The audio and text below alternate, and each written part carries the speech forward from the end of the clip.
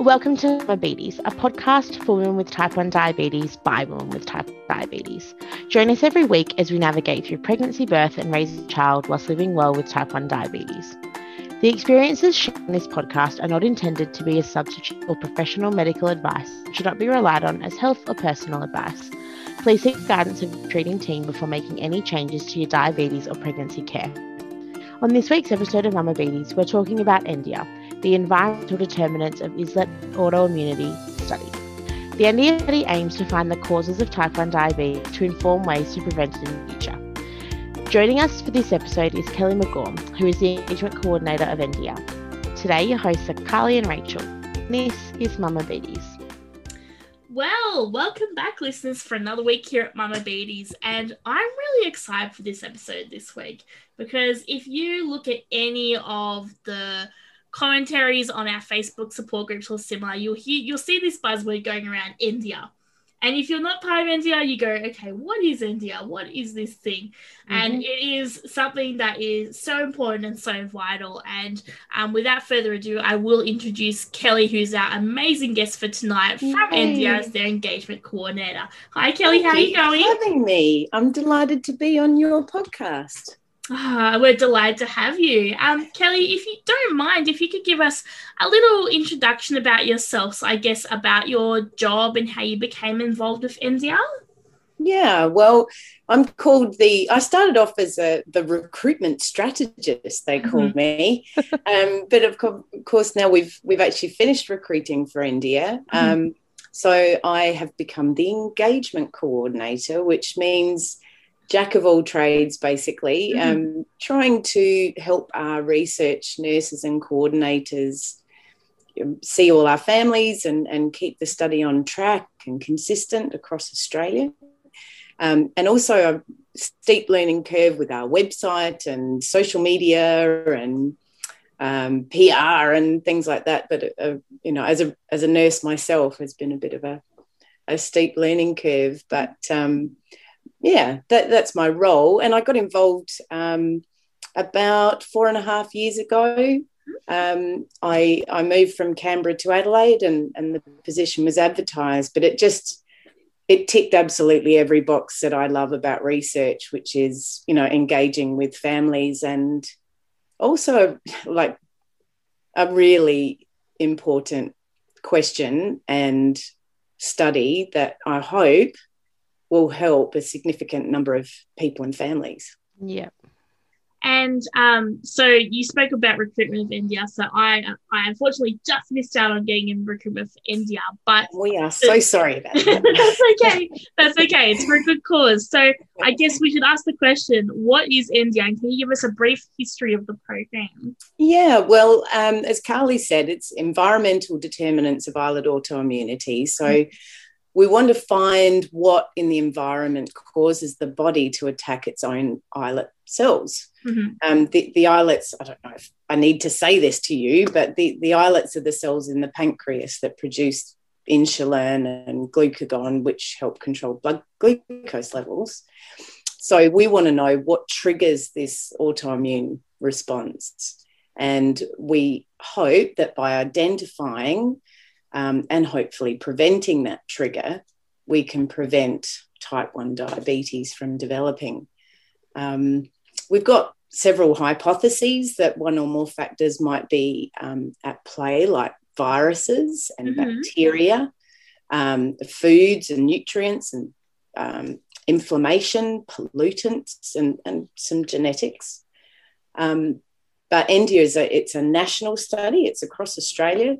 It's longitudinal and long in longitudinal is for good reason because it takes a long time. We follow our participants. We're the first in the world to follow participants from the pregnancy, and that's what makes this study really unique. There is a large study looking into the causes in the Northern Hemisphere called TEDDY, but that has started from early life, like infants, babies, but ENDIA is the first to recruit from the pregnancy. So eligible participants were unborn babies, which seems a bit unusual, or up to 6 months of age, where their mum, their dad, or an older sibling were living with type 1 diabetes. Great.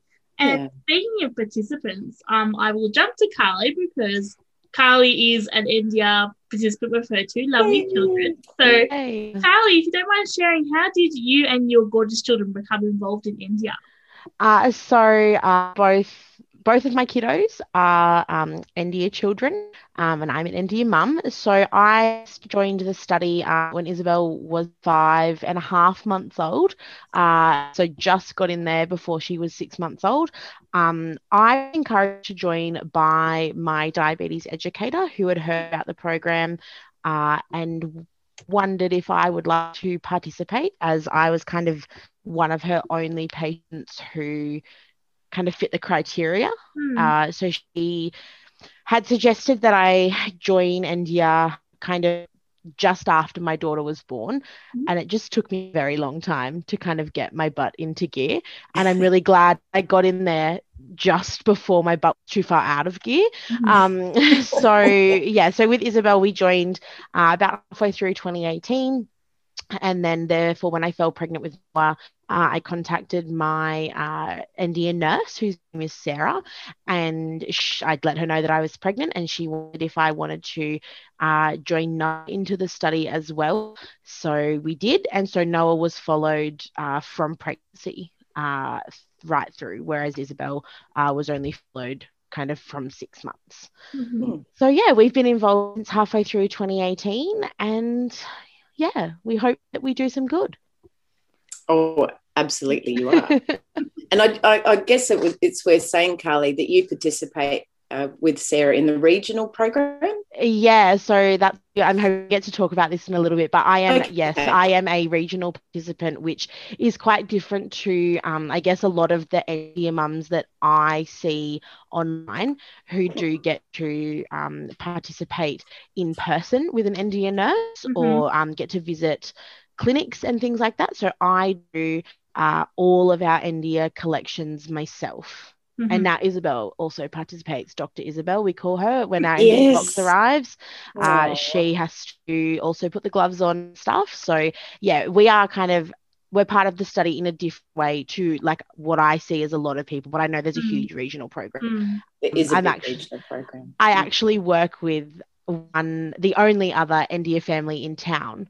So my SLSO at my school, our learning support officer, she is also an India mum. Her partner has type 1 diabetes, and we are the only participants in town, and we happen to fall into the same workplace this year, which has been quite exciting actually, because we've known about each other via distance because we knew that there was one other family in town, but now we work together. So that's amazing.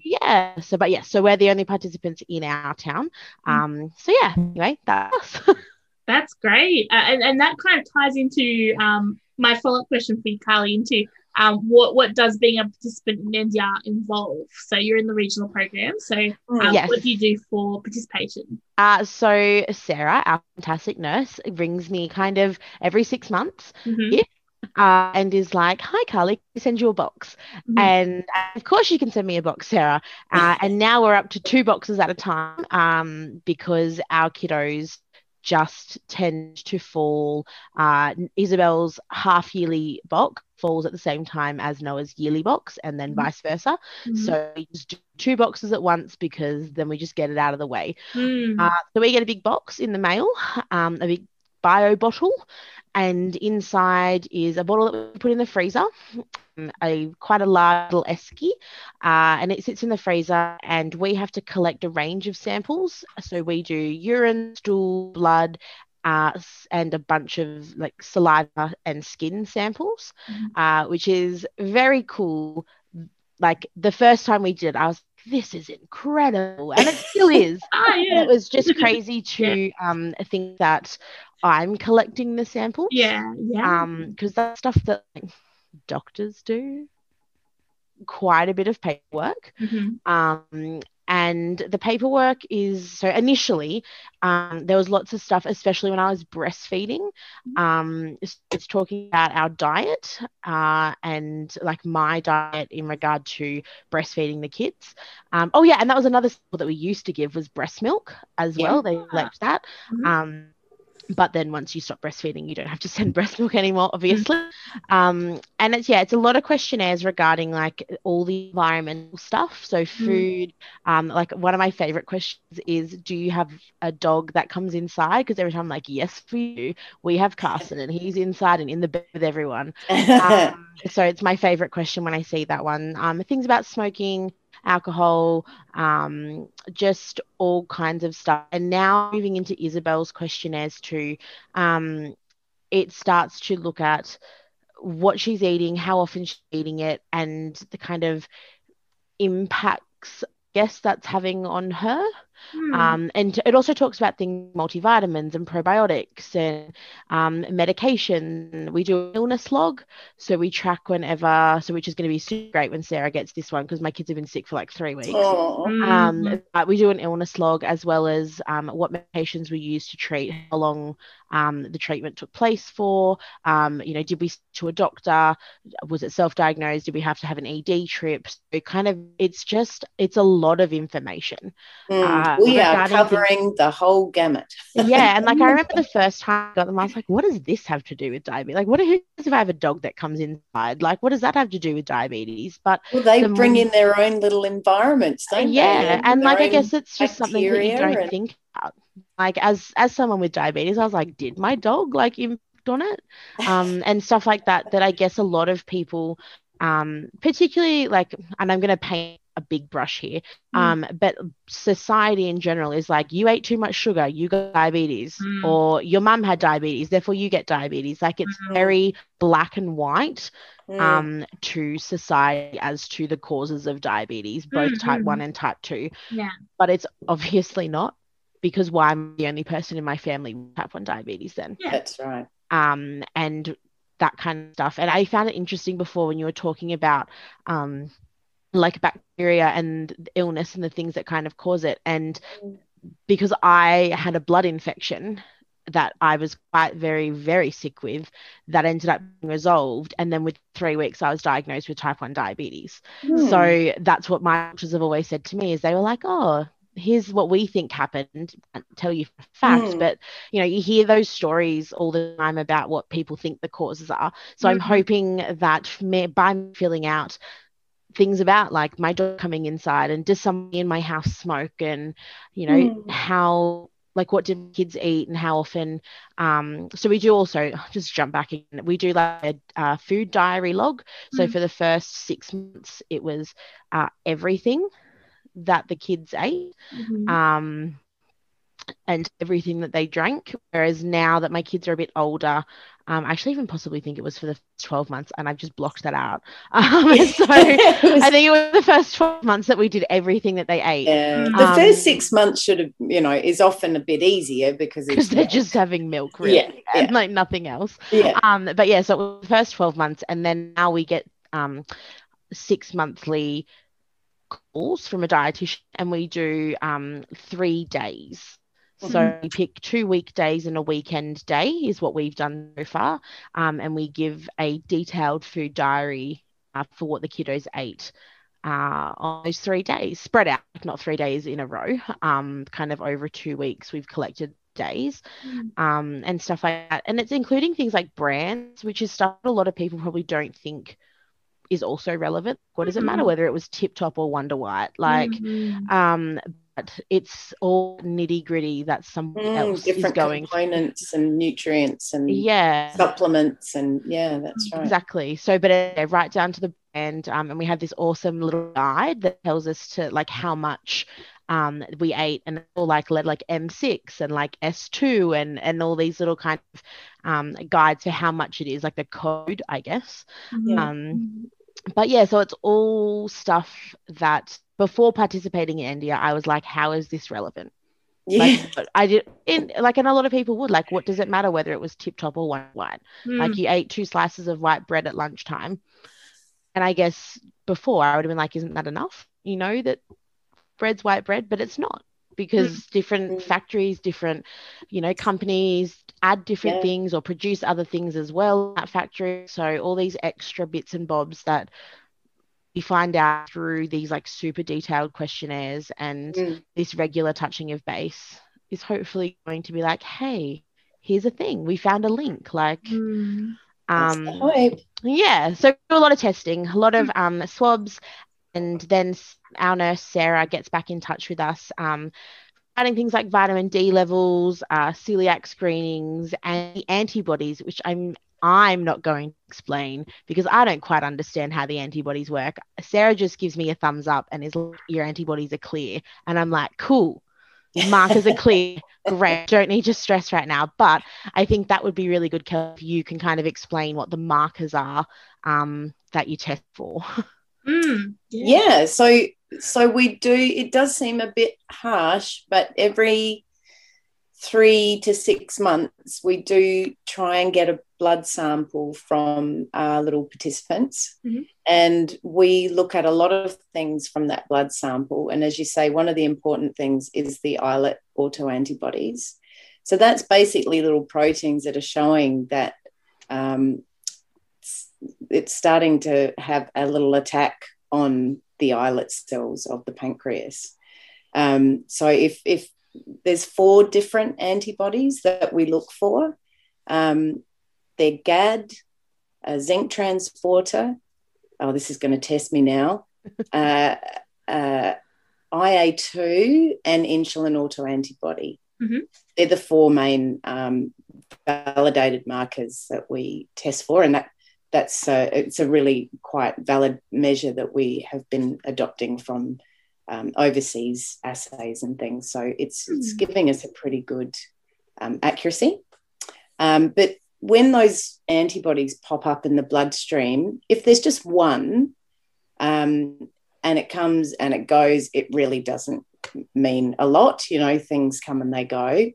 But if 2 or more islet autoantibodies are detected, that's usually an indicator that this trigger, this autoimmune response has started. And we call that stage 1 type 1 diabetes. And basically from other studies, we know that a child or a person is likely to develop these antibodies in early life. They can be found in the first year of life. But when they might develop type 1 diabetes is about an 85% chance with those 2 or more. And we don't really know when. It could be within 15 years. So that's the islet autoantibodies. We also look at celiac antibodies as well, because there is an association with celiac and type 1 diabetes. We look at vitamin D, as you say, insulin, glucose, and then other things like viruses and immune function in the body. So it actually gives us a wealth of information, and the blood sample is probably one of the most important samples of Endia because it's how we determine the child's immunity, basically. Yeah. Do you want me to tell you why we collect some of the other stuff, like poo? Yes, please. We collect Yes. When I'm scooping that out of their nappy to put in there, I'm like, I don't know what they need this for. I'm glad I'm not. Yeah, why on earth would you ask me to collect my child's poo? Yes. Well, fun fact, we've got about 10,000 poos in our biobank now, so we really value it highly. Yeah. It covers this term, the microbiome, which means all organisms, really, bacteria, viruses, fungus. We have fungus that lives naturally in and on our bodies. And so the poo actually gives us a wealth of information about the microbiome and the virome, so these viruses, and also something called all these omes, the metabolome, which is how the body processes the nutrients and food and fluids we take into the body. So that's why we collect poo. Urine also gives us information about how the body processes food and fluids. Mm-hmm. We ask for a sample of saliva from everybody in the family. Yep. To get genetic information. And also like stools. That's the other thing. You collect from parents too. That's a super fun one that Drew and I do. Yeah. Yes, the Collecting dads our own love stools. it. Yeah. Not. Drew's like, I need to do this. I was like, here you go. Bye. So it's also like, it's not just kids that you collect that from. It's from the parents as well. Yeah. No, to start off with, when people enter India, it's a whole of family affair. We so like to find out, your absolute innermost secrets, literally, the poo and blood and saliva and skin swabs and things around time of birth. That's all, relevant in terms of this environmental impact. And also birth collection is different too. So we obviously didn't do a birth collection with Isabel because she was well born by the time we joined Enda. But we did do a birth collection with Noah. Right. Of which did not, because I was living on another planet at that point. So Drew did our birth collection, which involved cord blood. Yes. And meconium. Yes. Which was that's the first poo. Yeah, Noah's very first poo, and the cord blood. Everything else is stuff that we've done before. It was like skin swabs and saliva swabs and things like that. And a little sample of placenta. Yes, yeah. Mate, I was just like, cool, bye everyone. Here's my bottle. Take whatever you like. Yeah, the nurses and that was it. We gave it to our midwives, and the midwives asked what it was for. So every time we collect as well, we should note that we get a little letter explaining what India is and why we are collecting blood samples and things, because I take my blood samples as a regional participant from the blood collection centre. So they just take them and give them back to me. And I'm sure that when I first rocked up at our place in town, they were like, we're not giving you blood. Like, you can't just take this stuff away. So we do get a letter provided that explains the whole study, what it's for, and how the process works. And so the midwives got the same letter regarding things like placenta and cord blood and stuff that obviously, quote unquote, normal mums are not wanting to take away from their birthing experience. So it's really good. And they just kind of did what we asked. We were, these are the samples that we need. Here are the collection things to put them in, the different aspects. And then Drew took it all home on our first day. And then the courier came and picked it up. And awesome. Because that's how our system works. We get these big bio bottles delivered and we call the courier when we've got all our samples, and we pack it all up and the courier collects it and overnights it to South Australia. And for the rest of the country, if they're living sort of near an India hub, participants go into the India clinics or occasionally have a home visit if they're lucky, with a nurse from India that will collect all the samples for them and take them back to their local lab in the hospital. Which is what a lot of our listeners would see Belinda do. Yeah. Yes, that's right. Yes, Belinda, who's been on twice, I believe, is very busy around Victoria, visiting lots of families. Yes. Yeah.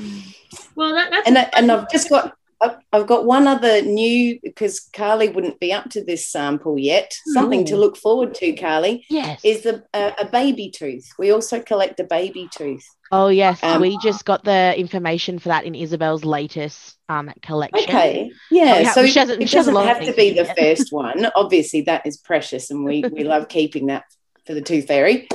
But a baby tooth, when a deciduous tooth, when it naturally falls out, we do like to collect, because that gives us important information. Here's another ohm for the exposome, which is basically amazingly able to tell us exposures right back to the first trimester of pregnancy in that little tooth. They've got little rings on them, rings of a tree trunk. Yeah. And it gives information every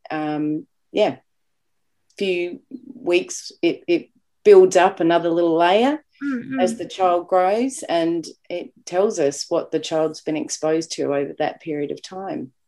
That's fascinating. Yeah. Especially for first trimester. Like, I guess I don't think about my kids' teeth at all, until that's when they start the gum, yeah. and maybe even till they're eating.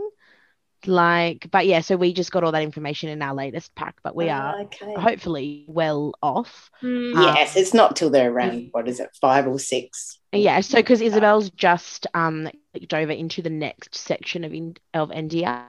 Now that she's done all her up to 3 years old, so the next section's up to 10 years, and that's the truths come in and things like that. So we also we got a lot of contracts. That's the other thing too. So we've just re-signed all our contracts regarding Isabel and the changes to her participation in the study, like the fact that now we're waiting for truth to come out and things like that. So it's intense being a participant, but it's not bad. There's just a lot when the box is done. Like, we don't really think like a lot about it until it's kind of our collection time, and then we get the questionnaire, of which I do on my phone now. So Noah's a digital participant, so I don't have to fill out all the paperwork as such anymore. Yeah, we've got an app. So an app that's really good, and it reminds you like that you've got this stuff due, come for your next visit and things like that.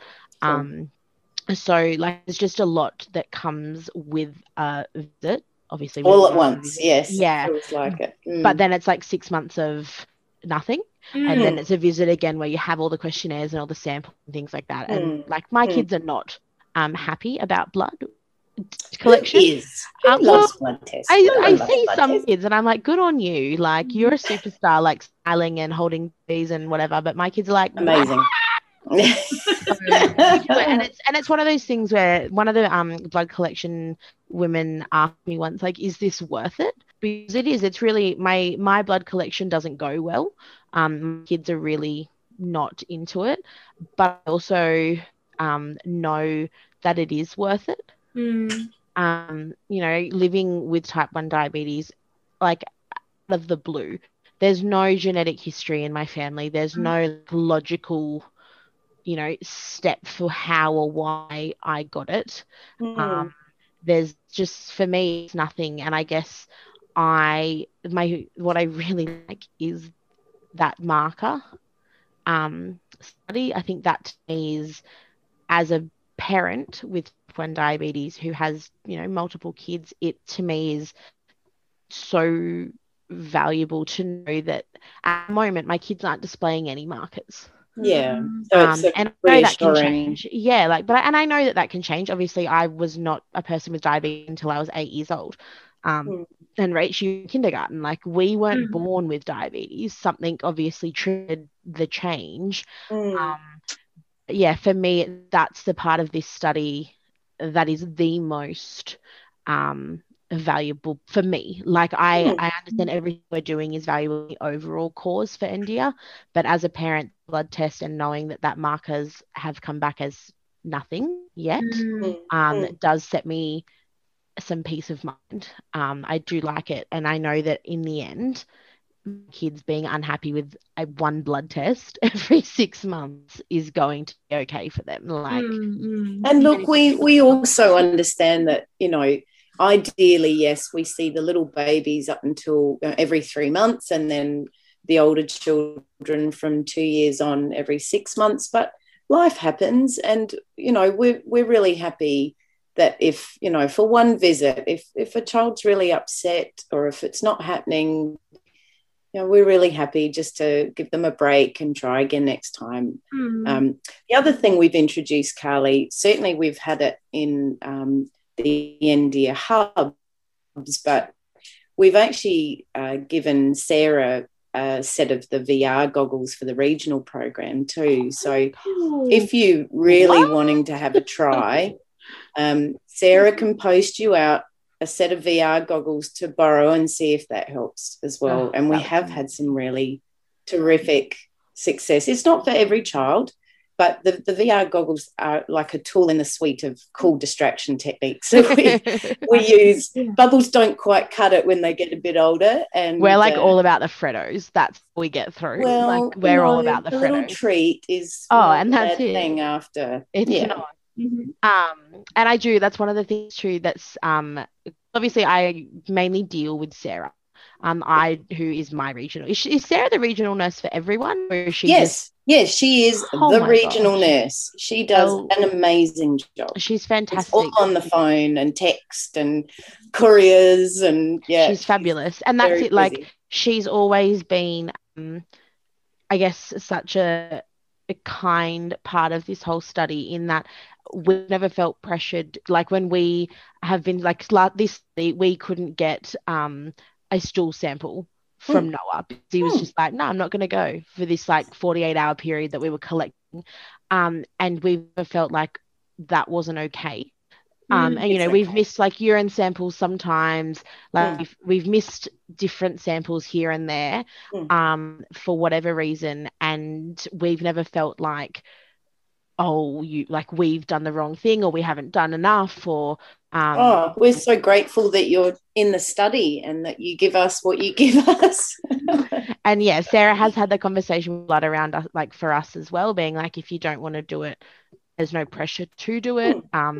We just try to, because like I said, for us it's once every 6 months, so we just power through and we just pump up the photos, like as the thing. But yeah, there's never been any pressure on us as participants to do everything if we can't. Like, a big box gets sent, and I remember the first box that I got, I was like, oh my gosh, what have I gotten myself into? Like, this is amazing, but this is a lot of it's a big deal to start with. Now it's just like, oh cool, all right, everyone sit on the floor, we all put our gloves on and we kind of go through everything, and but there's never been any pressure for us to, we have to get every single one done every single time, which I think is the most I don't know, it kind of keeps us coming back, because it's like, hey, if we're having a rough time at the moment, I don't have to do bloods, or if Noah being painful, we don't have to get a stool sample, or if Isabel's decided she's going to completely miss the entire little tray that goes in our toilet to catch her urine, like, that's fine, you know what I mean? Like, it's not, it's really good. It's really good the way that you guys kind of nurture us as participants, and it doesn't feel as clinical as I guess I expected it to feel as well, if that makes sense. Yeah, that's good. Yeah. Well, in terms of being nurturing and also being clinical as well, Kelly, what outcomes have been achieved so far by NDR? Crikey. Okay. Well, I can go with the easy stuff first. Is that eldest Endian will turn 9 in November, and our youngest will turn 1 in July. So big happy birthday to them. So the median cohort age of our group is about 3.5 years old. We've got over 60% of babies have a mum with type 1 diabetes. We've got about 28% of babies with a dad who has type 1 diabetes. Around 12% have a sibling, and about 3% have more than one family member with type 1 diabetes. So that's just a little bit of background about who's in the study.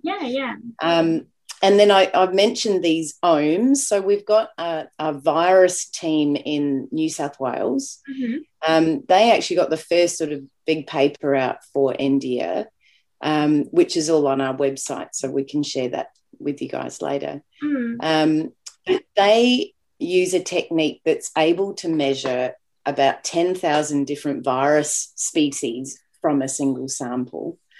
And so they managed to look at some of the samples we have so far and compared samples from pregnant mothers with type 1 diabetes and those that don't have the condition, and looked across the 3 trimesters to look at viruses.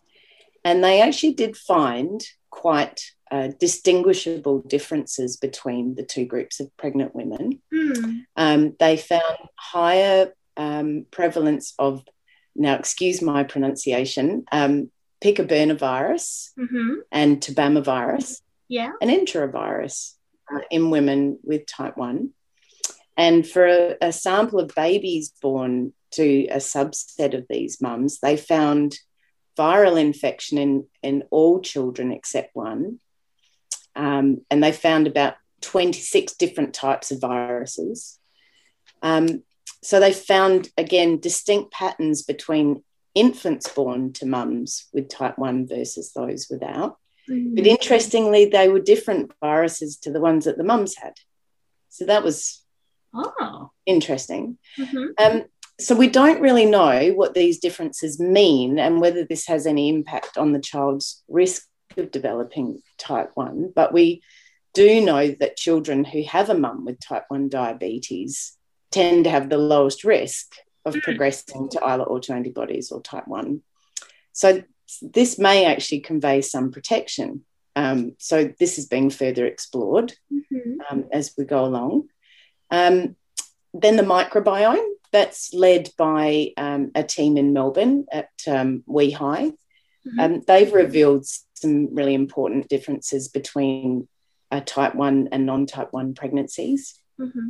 They've shown that although microbiome changes across the pregnancy in all women, it does so distinctly in women that have type 1 diabetes, particularly in the third trimester. So they concluded that pregnant women with type 1 have a decrease in bacteria that produce anti-inflammatory mediators and essential B group vitamins, and show an increase in particular bacteria and a higher abundance of a fungus. I could say what it's called, a Saccharomyces cerevisiae. I'm not the scientist here, you can tell. So at the same time, the WeHi team showed the 3 different markers of gut pathology were increased in women with type 1. So taken together, this may implicate the gut microbiome and the mycobiome, which is the fungus, in some sort of in some of the maternal and fetal complications that are more prevalent in type 1 pregnancies. And this is important because if that's true, it might lead to new opportunities to intervene and improve outcomes for mums and bubs. Oh, absolutely.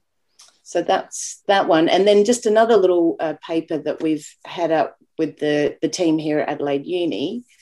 They hypothesize that the exocrine pancreas, like the pancreas is kind of split into 2 effectively. I don't know if you've heard of the exocrine and the endocrine pancreas. The exocrine gland makes up the majority of the pancreas, about 85%. And the secretions of the exocrine pancreas enable digestion of food into components for processing and absorption by the intestines. And fecal elastase is a surrogate measure of the exocrine pancreas. And the team found that fecal elastase levels in children that did not have these islet autoantibodies increased as children got older, but decreased in the children that did not have antibodies. Importantly, in some of the children with islet autoantibodies, this fall in fecal elastase occurred prior to the onset of islet autoantibodies, although the values were still within normal range. And levels were quite variable even within the same children. So unfortunately for that team, they concluded that fecal elastase isn't a very useful biomarker for predicting type 1 diabetes risk. So we're hoping that some of the other omics investigations will be able to work on better risk biomarkers. So that's a couple of papers that we have out at the moment. Our first study is looking at children at high risk for developing type 1 are just about to start, and we expect those results in about 12 months' time. So that will be one of our next big papers to come out from India. That's fascinating. And it's really interesting hearing how much has been discovered so far from India. And hopefully it is these bits and pieces that can kind of put together the puzzle and the greater picture so that we can look at getting more answers and seeing if we're able to, look into things to hopefully be on the track to potentially finding a cure for diabetes down the track, or at least knowing what causes it and seeing what can be done there. So that's right. So bit more of a personal question for you, Kelly, then. What is the most rewarding aspect for you in being involved in NDR? The whole study is incredibly rewarding. I learn something new every day. Yeah. Absolutely, no doubt.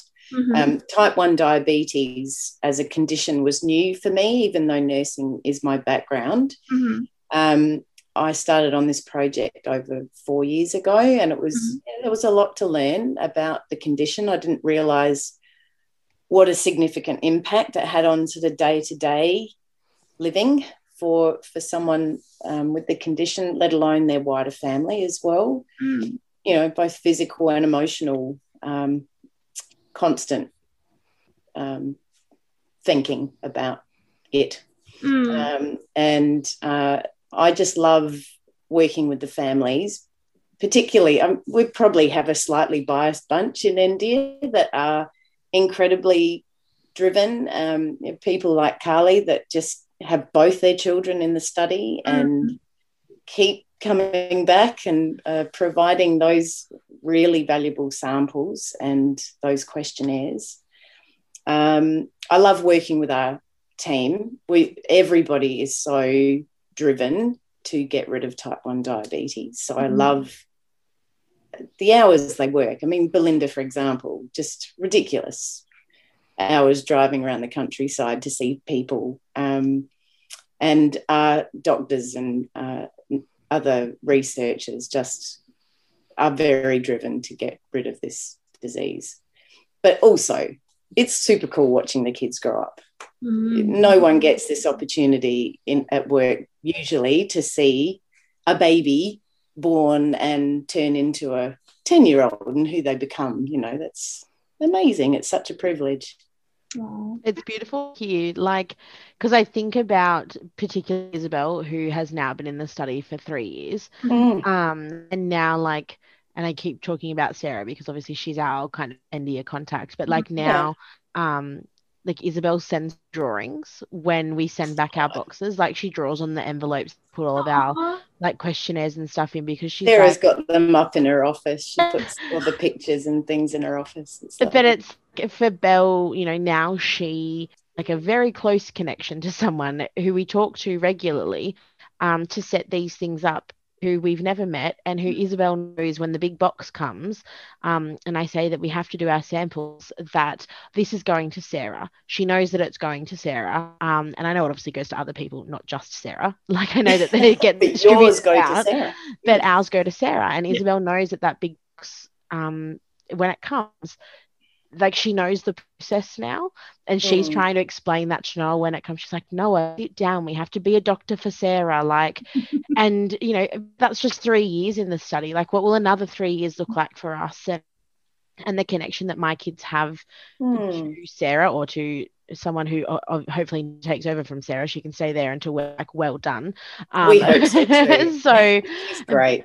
But you know, it's just something that's really special to us, is just like when Sarah messages, and I'll send her, like I send her photos of the kids when we're done with our study, or when we're like our box, sorry, not our study, or like she sent a photo of the last picture that she from Isabel, that she put it up on her wall, and stuff like that. And it's just like this study's brought somebody into our lives who never would have been in our lives otherwise, because as we send our box to South Australia because that's where you guys are based, and here we are in regional New South Wales.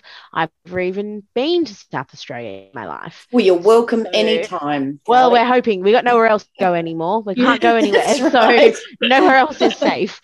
But yeah, so it's just something that's really special to us, and also to hear you say that like it's special to you guys as well. What absolutely. The kids come through, and I mean even for Noah, who obviously like the first trimester baby, like Isabel was only 6 months old, so she was like a real little people when we started, whereas Noah was not a real little people started. So, and you know, he's nearly 2 now, which amazing. Is also crazy that we've been in the study for my whole pregnancy with him, you know, since January 2019 going through. So yeah, it's nice to hear, I guess, as a participant, that it's special to you guys as well. Very much so. Yeah. It is quite a unique relationship, isn't it, that you have that opportunity to contact someone that regularly. I don't contact some of my family that regularly. So. Same.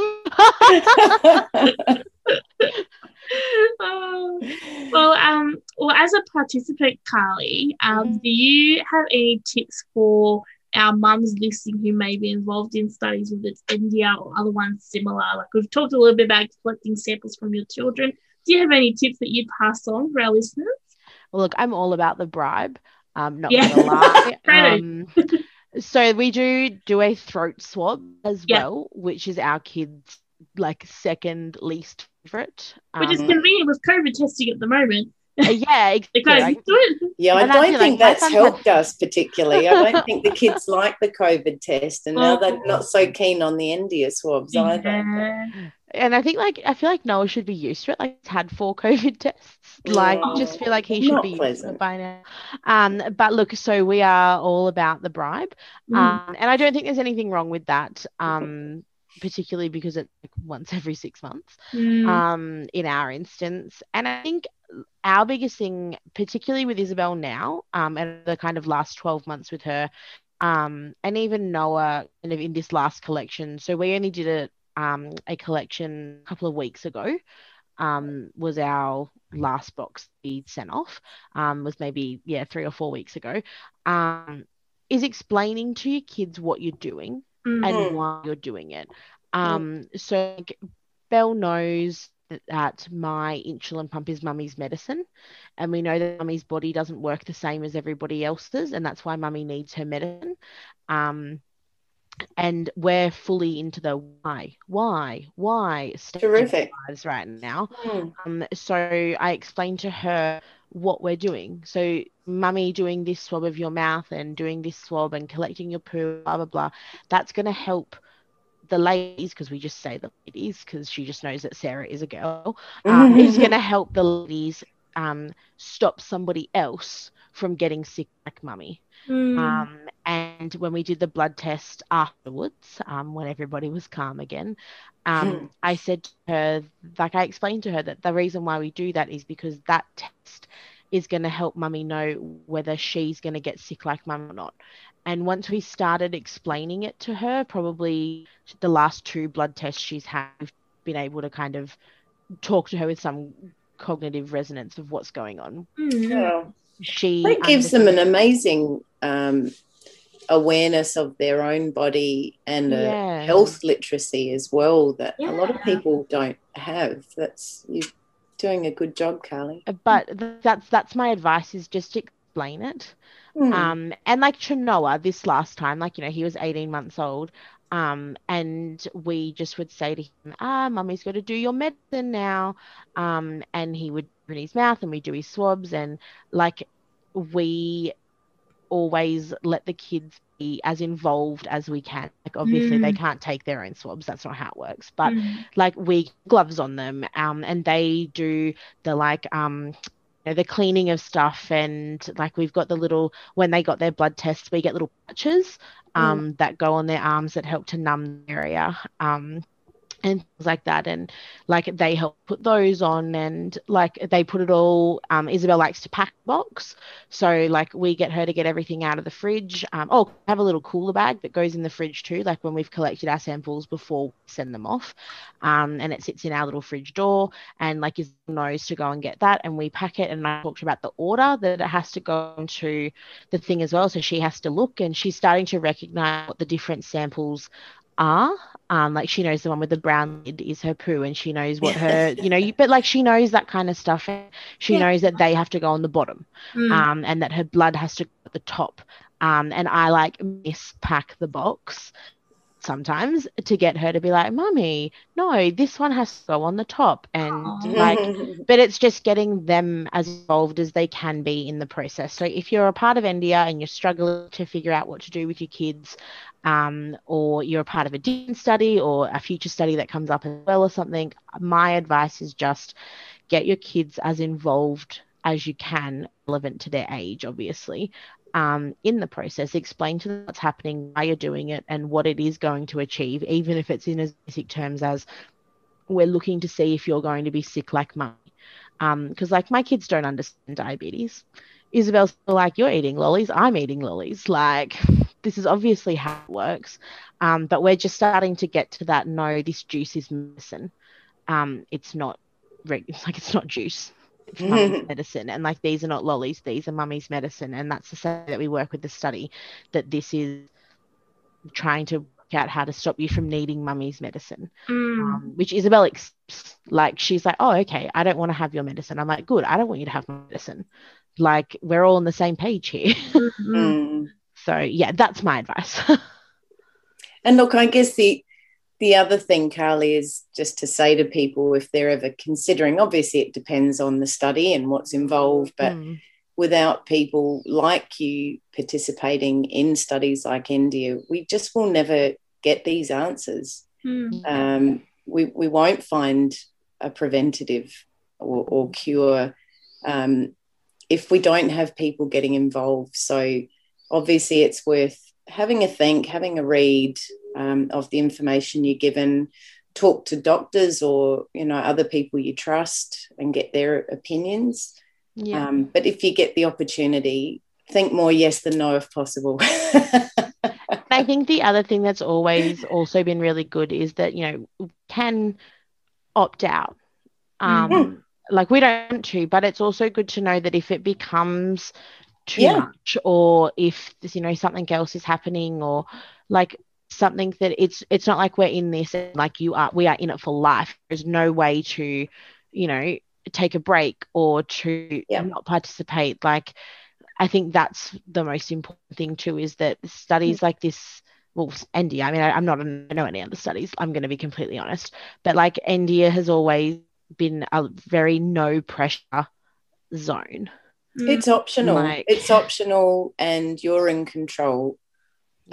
So we are just very appreciative for anything that you give us or tell us. But it's at the end of the day, you do what you want to do.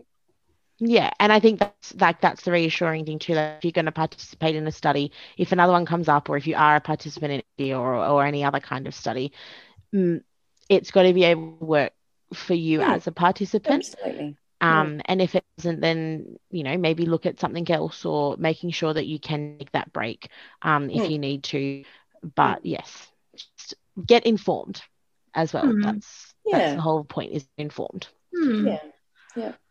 Yeah, excellent. And so we have been talking, India recruitment phase is finished and you're now in the recruitment phase. But Kelly, are there any future studies planned, or if not, how can our listeners look at India's study and its progression? Yeah, so I mean, in terms of, well, currently, I guess obviously India is just really focused on keeping our families involved and tracking our little India people for as long as possible. But we have started a new, I guess you call it a sub-study in India, where we use a Dexcom 6 CGM, and we offer it to children that do have islet autoantibodies, and try and match them with a similar age and gender child that doesn't. And then we're just tracking their blood sugar levels for a period of time and having a look at the differences. So that adds more information to the pieces of the puzzle. So I think we are very strongly involved with other type 1 diabetes research groups, like Type 1 Screen based in Melbourne, but that's the national and New Zealand screening initiative. There's TrialNet, which also is an international consortium. And here in Australia, there is a general population screening pilot that has launched. And we're all working together. Some of the investigators are on all the different studies, but we all work together to try and help each other out towards this goal of getting rid of type 1 diabetes. So, yeah, there are some current trials at the moment, and I guess we can provide some websites that people can check if they want to have a look at what's available now. JDRF has a website that offers all the different type 1 diabetes trials that are available. And in terms of following India's progress, we have the website, www.india.org.au, and we regularly update. That's my job. I update we've got some participant stories on there, some study updates, all our papers, and we call them lay summaries, just sort of a more simplified version of our published papers, are available to anyone online. We've got a Facebook page looking up India study, and that's got posts every couple of days with cute pictures of our gorgeous children and families and type 1 diabetes information and study updates. We've got an Instagram page, which is more just participants send in photos and we pop them up. Super cute. I love getting them. Cute. I love our Instagram page. Always gives me a buzz when Sarah or one of the nurses will text me a picture and say, "Oh, this family said you can put it on the Facebook or the Instagram page." I'm, winning. We've got a Vimeo account. We are on Twitter, but we're not very good on Twitter, or I should say I'm not very good on Twitter. We've got a newsletter that comes out every quarter to people that sign up. And JDRF, one of our funders at the moment, along with that Helmsley Charitable Trust, and JDRF quite often put updates when things come out about India on their blog or Facebook page. And gosh, if anyone just wants to ask us a question, just email us. Again, it's india@adelaide.edu.au, and we would love to hear from you. That's very reassuring to hear. And Kelly, thank you so much for joining us for this episode. It's been very informative and we really appreciate your time. Thank you. Oh, it's been a delight. Lovely to meet you both. Thanks for having me. Thanks for joining us for another week of Mama Beaties. We would like to extend a special thanks to Kelly for joining us today. As Kelly said earlier, more information on the India study can be viewed at www.india.org.au. Make sure you subscribe to us wherever you listen to your podcast so you never miss an episode, and leave us a review so that others can find us too. Remember to follow us on Facebook, just search Mama Beaties, Twitter @MamaBeaties, or on Instagram @MamaBeaties_podcast. To reach out, please email us at mamabeaties.podcast@gmail.com.